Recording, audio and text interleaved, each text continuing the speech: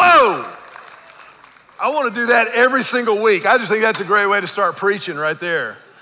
That is awesome. Hey, real quick, will you do me a favor and join me in saying a massive thank you to Derek and our worship team and all of our tech crew and everybody who does such an incredible job. I don't know what it was this morning.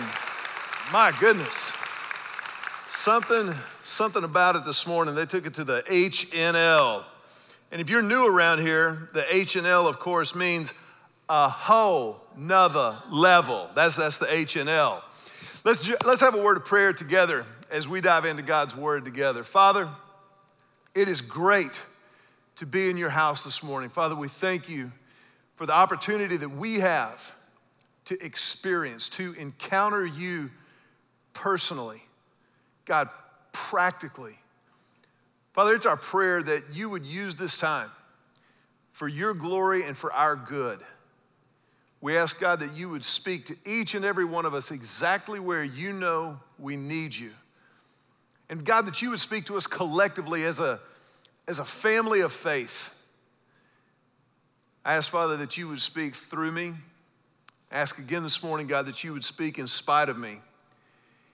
And we all collectively pray this prayer together in the name of Jesus, the one who makes it all possible.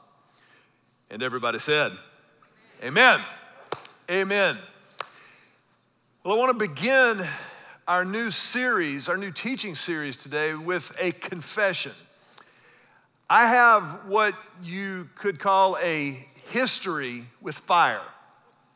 And I love a good bonfire, a good charcoal grill fire. I love a good brush pile fire, fireworks, you name it. I'm into it. And I am not a pyromaniac per se. You could call me a pyro enthusiast, maybe. You know, one of the most challenging fire situations that I've ever encountered happened with our entire nuclear family in our home. It was right after the Christmas holidays, January. I think it was about 15 or so years ago. And we were cleaning up all of the Christmas decorations, boxing them up, getting ready to put them into storage. And we were just about finished for the evening. And Julie took down the live garland that had been adorning our mantle throughout the Christmas season. And I had an idea. I thought, you know what? Let's protect the environment. Let's not add this to the trash pile. Let's throw this in the fireplace. And where were you 15 years ago? Let's throw this in the fireplace and just burn it as fuel for the fire. And so I gathered it all up and kind of bundled it up in my arms and, told the children to stand back. And I very carefully, very deliberately threw this bundle of live garland into the fire. And somehow, despite all of the safeguards I had taken, part of the garland kind of unspooled as I threw it into the fire. And the bundle that hit the fire, because it was live garland and had been exposed for the better part of a month in our house, the second it hit the fireplace, in a fireball. Julie reminded me of this later. It kind of tempered the mantle a little bit as it leapt out of the fireplace. And the part of the garland that had kind of strung out into the living room became like a lit fuse dipped in gasoline. And it just caught on fire immediately. Fortunately, I am quick as a cat. And so I immediately started stomping it out and kicking it back into the fireplace. I grabbed the shovel of the fireplace tools and kind of started shoveling it back into the fireplace and kind of got it more or less under control. And I looked behind me, and Emily and Joseph were cowering behind their mother, looking out. Is it safe to come out? And Julie just stood there shaking her head in disbelief at what she had just witnessed. That's one experience of many that I could share with you to kick off this series. But the fact of the matter is, I've also had a lot of experience with other types of fires, the kinds of fires that everybody is familiar with and knows about. I'm talking about the fires of life, those challenges, those struggles, those setbacks, those pains.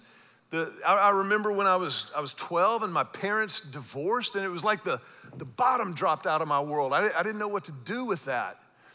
I remember, financial setbacks that Julie and I have weathered together. I remember marital fires that we have braved together. There was a time in our marriage where long time ago, we kind of looked at each other and Julie said to me, you may have married the wrong person. And we didn't know at that moment if we were going to even survive that fire, much less how to get through it, much less what would happen if there would even be on the other side.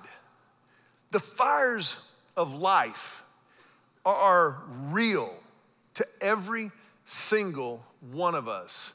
And just like the physical properties of fire that can create hurt or harm, those same physical properties are the same properties that allow fire to heat and to warm.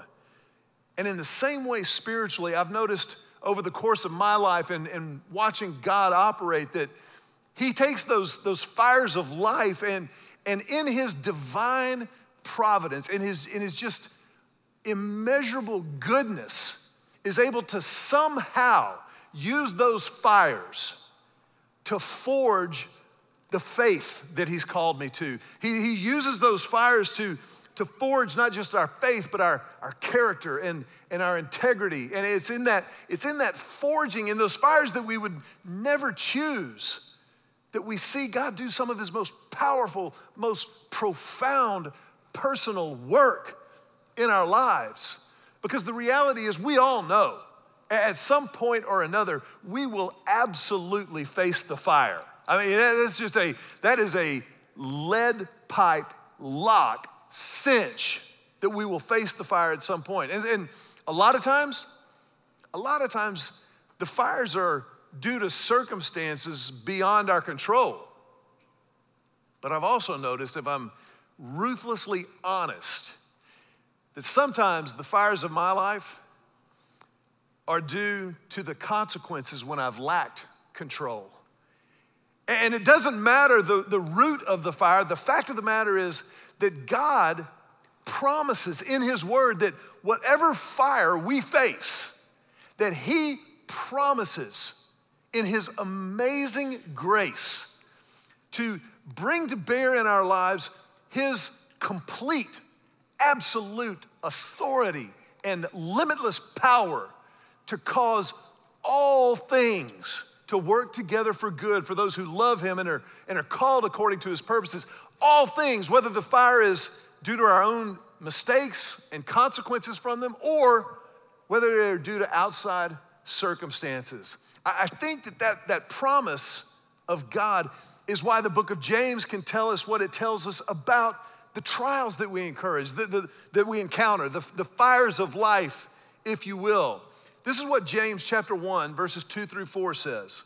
The Bible says, "Consider it pure joy, my brothers and my sisters, whenever you face trials of many kinds. Consider it pure joy, because you know that the testing of your faith produces perseverance. So let perseverance finish its work, so that you may be mature and complete, not lacking anything." So it's through these trials, it's through the fires of life that God brings into our lives the practice of perseverance. Perseverance is just the capacity that God cultivates in our lives to choose grit over quit. It's the capacity to remain and to remain faithful no matter what. And that is what facing the fire with faith is all about. That's what it means as God forges our faith, our integrity, and our character. It's when He does that work in the fire that He's making us malleable. He's making us shapeable for those moments when we find ourselves on the anvil. And He's shaping us, He's testing, He's tempering, so that we can be more useful, so that we can be more effective for His glory and for our good and for the good of other people.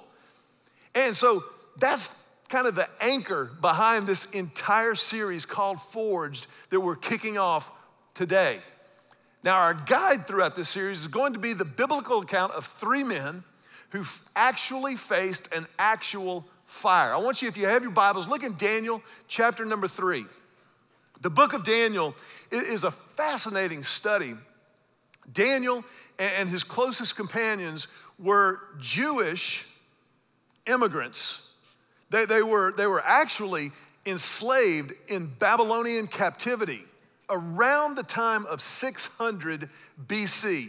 Archaeologists and historians believe that the fall of Jerusalem happened about 597 years before Christ, and it was after the fall of Jerusalem that the Israelites were displaced into Babylon, or what is currently modern-day Iraq.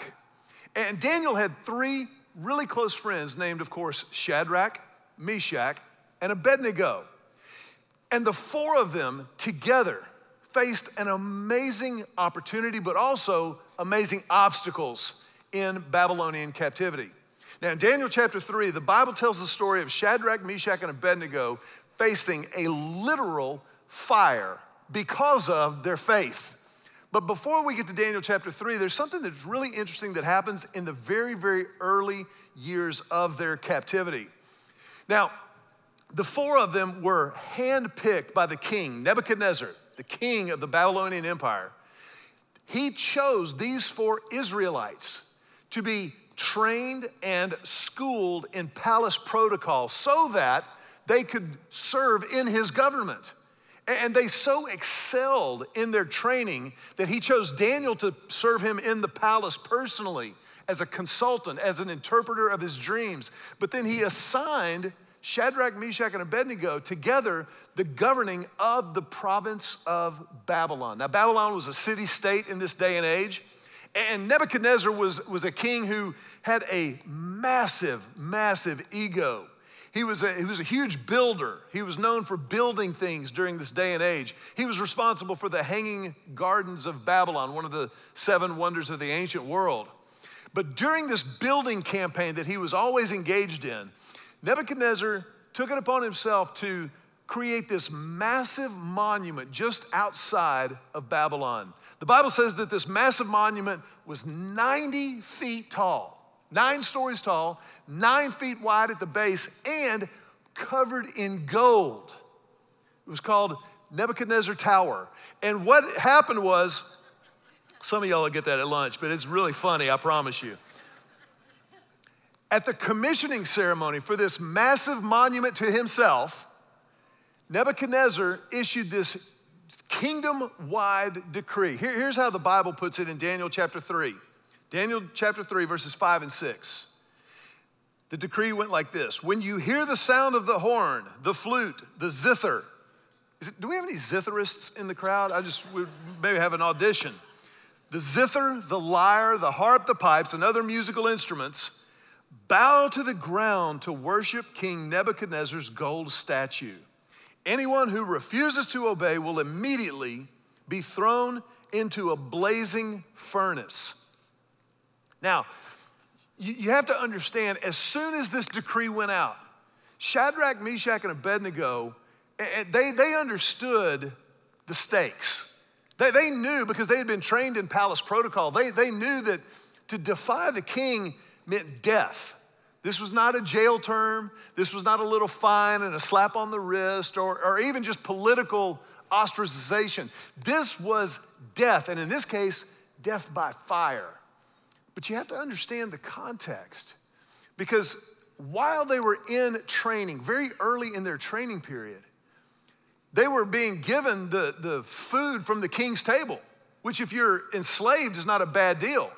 But Daniel and Shadrach, Meshach, and Abednego knew that to eat from the king's rich food and wine would violate the dietary restrictions that God had given Moses years before, centuries before. And so Daniel negotiated an agreement with their immediate overseer. He said, look, let's just do a test for 10 days. For 10 days, allow the four of us to just eat vegetables and drink water, and then see how we appear compared to the other students in this palace protocol classroom. And so the overseer reluctantly agreed. They went through the 10-day process, and needless to say, Daniel, Shadrach, Meshach, and Abednego, presented healthier, stronger, more vibrant, more vital than those who had been eating the rich food from the king's table. And they were handpicked by Nebuchadnezzar for their particular political responsibilities. It was an amazing, amazing reversal of fortune. They went from being slaves to being in positions of real influence and power. And yet it's at exactly this moment of influence and power that Shadrach, Meshach, and Abednego are presented with a fire. It is when they come face to face with the consequences of their faith in the face of the fire. And they knew that this political command violated directly at least the first two biblical commandments. The first one, of course, that God had given to Moses and Israel was, you will have no other gods before me, that you will worship only the one true God, Yahweh. And then the second commandment, that you would never worship a man-made idol. And yet that is exactly what they were facing. And so they had this moment of dilemma of how do we honor the king who holds our lives physically in his hand, but then how do we also honor our king, the Lord of Lords, the King of Kings, the one who has delivered us from all that has beset the Israelite people for all these many centuries. It's an amazing dilemma. And it's a dilemma that was accentuated and amplified by their enemies. Because there was a group of people who were kind of keeping watch over Shadrach, Meshach, and Abednego. The Bible doesn't include Daniel in this particular fire and in this particular conflict, but there was a group of people who were jealous of the position, of the power that Shadrach, Meshach, and Abednego had. Look at what happened in verse 8. But some of the astrologers went to the king and informed on the Jews. So these astrologers, just understand this, these would have been the academic elites, the cream of the crop in this day. These would have corresponded to the wise men who visited Jesus 600 years later. The Magi, that's who this was. The astrologers went to the king and informed on the Jews. They said to King Nebuchadnezzar, "Long live the king. But there are some Jews, Shadrach, Meshach, and Abednego, whom you have put in the province of Babylon. You have put in charge of the province of Babylon. They pay no attention to you, your majesty. They refuse to serve your gods and do not worship the gold statue that you have set up." Can't you just hear the suck up factor in this little conversation? This is just, it's just horrible. But they knew Nebuchadnezzar. Old Nebi, he had him an ego. And they knew how to play it.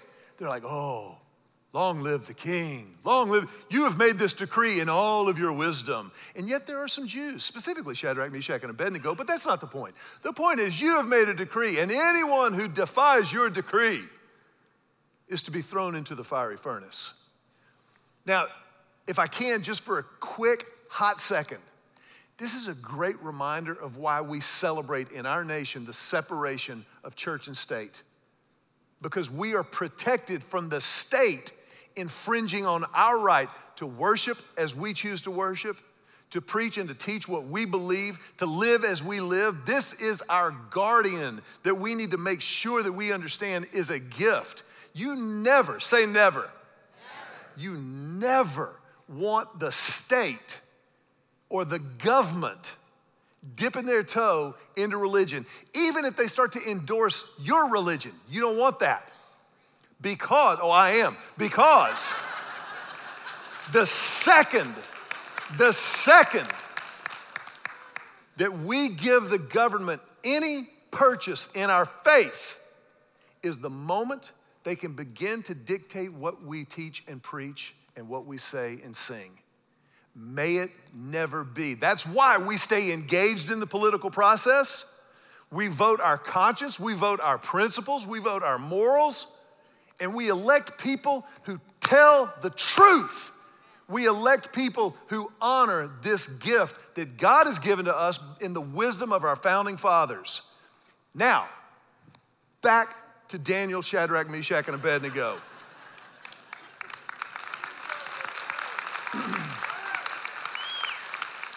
And okay, I'm not done yet. Don't be sucked in if somebody tells you they want to institutionalize our religion or our faith. Don't do it. That's a hot mess waiting to happen. So we honor the government. We pray for those who lead us. We pray for everybody, irrespective of their political leanings. We pray for them and we honor their positions of authority, but we stay in the game. Now I'm done. So, Shadrach, Meshach, and Abednego are confronted with this massive dilemma. They've been accused, honestly, of not bowing down to this huge idol, of not honoring the law of the land. You see, faithfulness will always demonstrate itself through distinctives. Faithfulness will always demonstrate itself through distinctives. Our faith means that we must be distinct. We must be different from. We don't have to be weird, but we got to be different from the world. We function differently because we answer to a higher calling. Our lives should not look the same as people who don't follow Christ. Shadrach, Meshach, and Abednego, their lives looked different. They did not bow to the idol. And look at how old Nebi responded. Verse 13, then Nebuchadnezzar flew into a rage and ordered that Shadrach, Meshach, and Abednego be brought before him. When they were brought in, Nebuchadnezzar said to them, is it true, Shadrach, Meshach, and Abednego, that you refuse to serve my gods or to worship the gold statue I have set up? I will give you one more chance to bow down and worship the statue. You know what I thought about when I read this again? It's kind of like parents who look at their kids and go, 1, 2. That's kind of what Nebi's doing here with the three amigos. He's saying, I'll give you one more chance to bow down. When you hear the sound of the musical instruments, but if you refuse, you will be thrown immediately into the blazing furnace. And then what God will be able to rescue you from my power? He was an egomaniac, narcissist, nut job, lovingly speaking. What God will rescue you? Nebuchadnezzar had started to believe his own press releases. He had set himself up above God or any God, and he believed that he held all the cards, all the power. And it's at this moment that you see the faithfulness before the fire. They're not in the fire, and I'm not even going to tell you what happens this week. Cliffhanger, you got to come back. But their faithfulness before the fire set the stage for God's forging their faith in the face of the fire. Their faithfulness all the way back to when they were going through their training, when they started and they wouldn't eat from the king's table. You saw a hint of their faithfulness in that moment. You saw the core of their character, the intensity of their integrity. And you're like, man, who are these young guys? 15, 16, 17 years old probably. Standing up and saying, we won't eat the best food? You saw it right there. So when it was really time, when it was really tested, they had a history of faithfulness that had prepared them for this fire. They had a history, and they knew the right answer. They knew the consequences, but they knew the right answer. Check this out.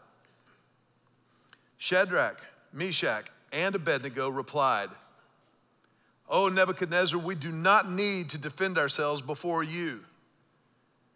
Now, keep in mind, Nebuchadnezzar has already had a royal hissy fit. Remember, it said he flew into a rage. And now they say, "We do not need to defend ourselves before you. If we are thrown into the blazing furnace, the God whom we serve is able to save us.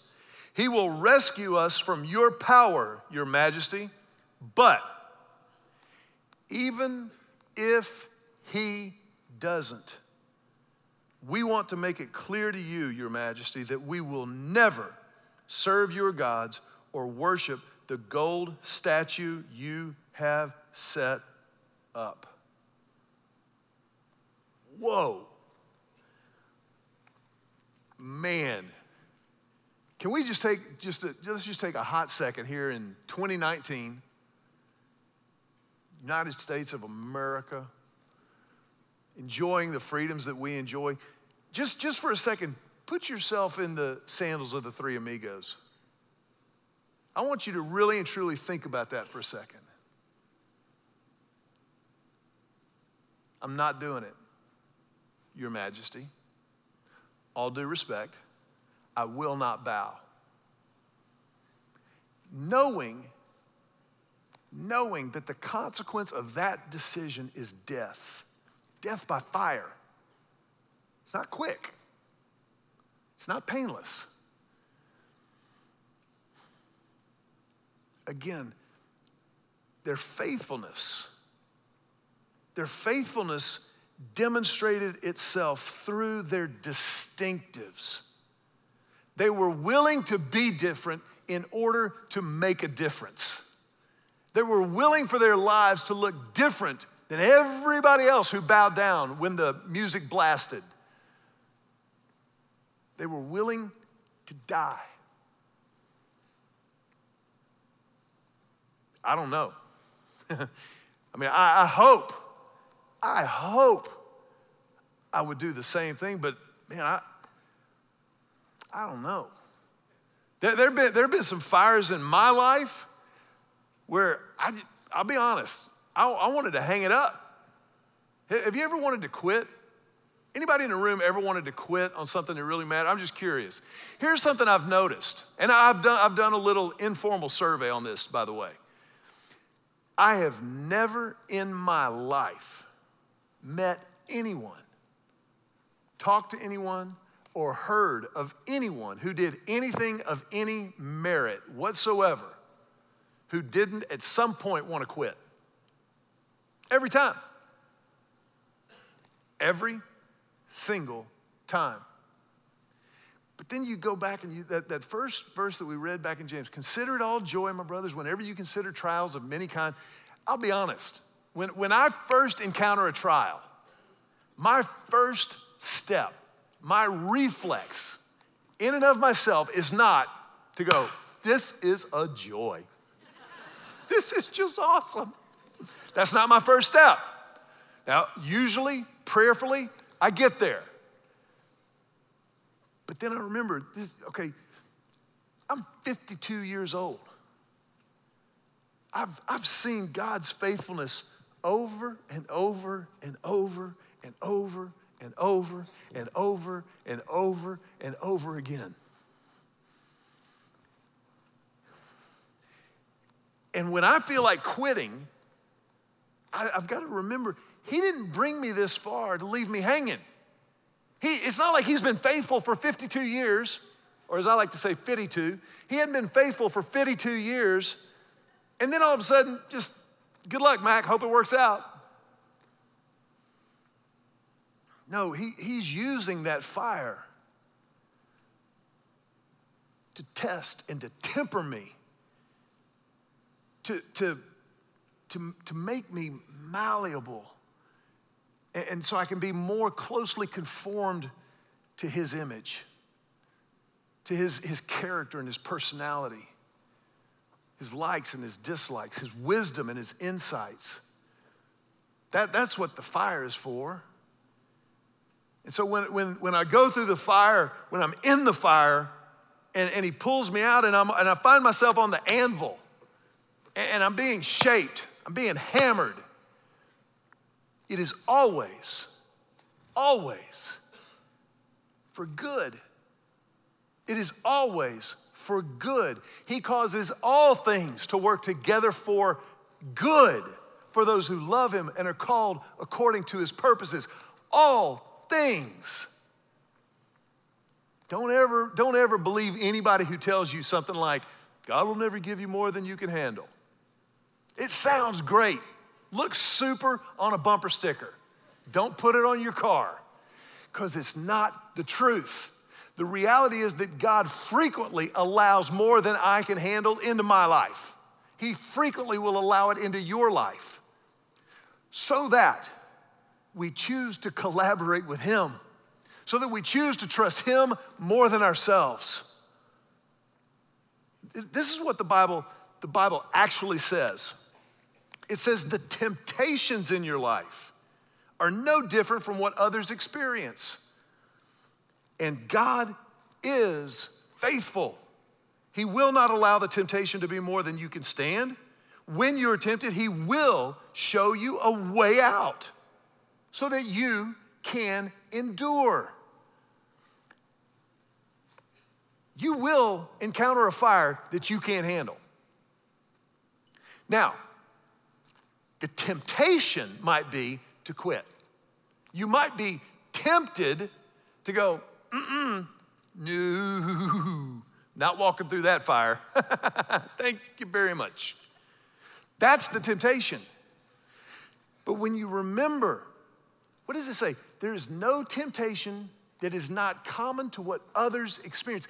This is part of the genius and grace of God. He gives us each other to weather these fires. Doesn't it just make sense that Shadrach, Meshach, and Abednego, it was a hard thing to do to stand up to old King Nebi. But doesn't it just make sense that it was a little bit easier because they had each other? The three of them could stand together. And the Bible says that together they answered him and said, we will not do it. That's part of the miracle of the church, that we've got each other, that we know other people who have gone through fires similar to what we've gone through. They face temptations similar to what we face. And so when I know about your temptations, when I know about your fires, then I can kind of go, well, if he made it, maybe I can. I'll take one more step.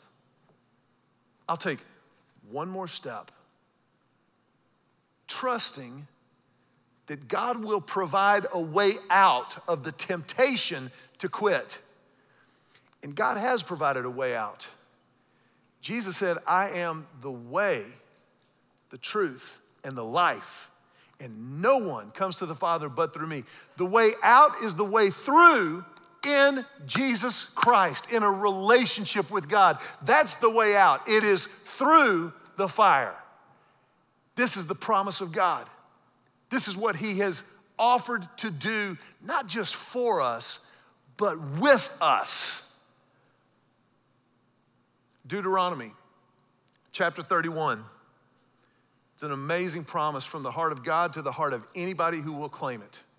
This is what God says. Deuteronomy 31:6. Be strong and courageous. Do not be afraid or terrified because of them, for the Lord your God goes with you. He will never leave you nor forsake you. He won't do it. You link arm in arm with God, he will never leave you nor forsake you. And when you know that you face your fire, whatever it might be, again, maybe your fire is maybe it's because of circumstances beyond your control. You didn't do anything, but it's your fire. Maybe your fire is due to consequences when you lacked control. Whatever the setting of your fire, He will never leave you nor forsake you. But it is in our faithfulness that we are forged through the fire. It is in the faithfulness of God by His supernatural power that we are empowered to withstand the fire, whatever it might be, whenever it might come. Now, I don't know where you are today. Right now, things may be just golden for you. Like maybe for somebody here today, the worst part for you, the worst part of your life right now is the fact that it was raining and cold this morning. And you were like, I don't know about going to church. They've got it online. I could live stream. That may be you. But there may be people here. As a matter of fact, I know there are people here who are in the middle of a fire.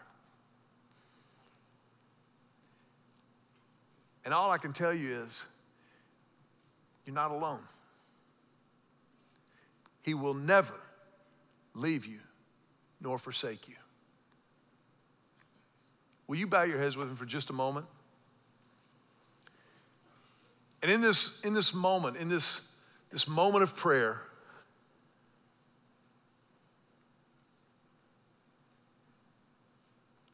I want to just ask you to consider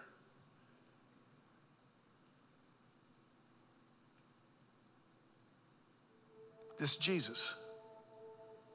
The fact that He offers Himself to you as the way. Not only the way through the fires of life, but the way to a relationship with God. A relationship that He died on the cross and rose from the dead to facilitate, to make available to us.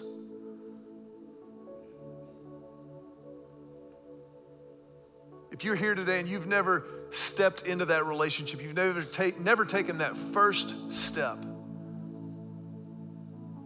why not right now? Just in this moment, in this service of worship, respond to the amazing grace initiative of Jesus. It's not complicated. It just means that you choose to follow Christ with everything that you have, with every part of your life. That you confess your sin to Him, holding nothing back, in order to receive His forgiveness. And you begin a relationship with Him. You begin living and functioning as a part of the family of faith, the community of Christ. If that's you today, then we invite you to pray just right where you're sitting. Just silently talk to God, and from your heart to His, say something like this. Just say, Jesus, I need you. I confess my sin to you.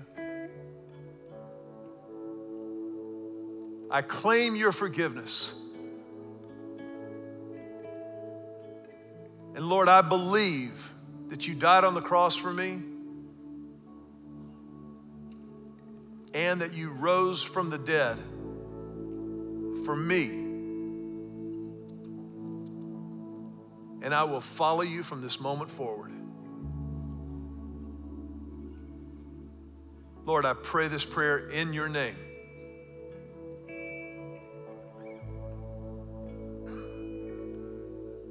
With our heads bowed for just a moment, a sacred moment, if that was your prayer, then it's important that you know this is the biggest moment of your life. And we want to help with what comes next, because a moment like this kind of begs the question, okay, what next? And so that we can help at whatever pace works for you, I want to ask you to do a couple of things. Number one, if you would, fill out that Connect card that's in the program. Just right now, just quietly, just open it up and start filling it out. You'll notice about a third of the way down, there's a place to indicate that I committed my life to Christ this week.